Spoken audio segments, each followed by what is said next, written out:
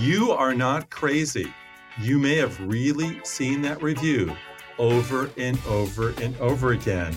I'm Jefferson Graham with USA Today. You're listening to Talking Tech. I've got Elizabeth Weiss here. She just did a piece on the syndication of reviews and how these reviews are showing up all over the place.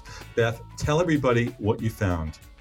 So, reviews are incredibly important for online sales. They really take the part of the salesperson. If you walk into Home Depot and you want to know if this outdoor electrical socket is going to work where you want to plug in your Christmas lights, if it's going to be waterproof and if it stands up to rain, you go and ask the salesperson. Online, you don't have that option. So people turn to the reviews. Companies realize this. The problem is if you're a small website, you may not get that many people who buy from your site, and very few people actually end up writing reviews. It's usually between 5 and 10%, and that's only if they're prompted to do so. So a couple of enterprising companies have been created who syndicate reviews. So here's an example. The North Face, which makes outdoor gear. You go on the North Face, you buy a jacket there, you love the jacket, or you hate it, you write a review.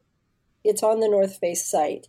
These companies, Power Reviews is the one that does it with the North Face, then have the contract to take all the reviews that go up on the North Face site, and for other companies that they work with, say Nordstrom and REI, they see if, say, REI sells that exact same jacket that you just bought, and if it does, they post the review that you wrote for that jacket on the North Face site on REI.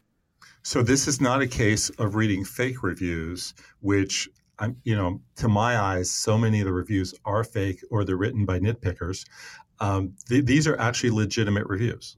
They are. They're totally legitimate reviews. What this really is a way for everybody else to fight Amazon, because one of the secrets of Amazon's success is that it has so many reviews on it. And so if you're going to buy something, you want to read 20 people telling you, yeah, this is a good thing to buy, especially if it's an expensive or a pricey product. So you aren't going crazy. You are seeing reviews in multiple places, and it's not a bad thing.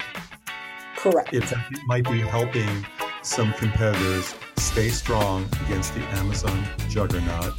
Thank you, Elizabeth Weiss, for sitting in and joining us on Talking Tech today. From San Francisco, and I'm in Los Angeles through the magic of the Zencastr app. You've been listening to Talking Tech. Don't forget to subscribe to the show on Apple Podcasts and Stitcher. Please rate and review the show, and stick with USA Today for the latest, and check out Beth's article on syndication at usatoday.com/tech.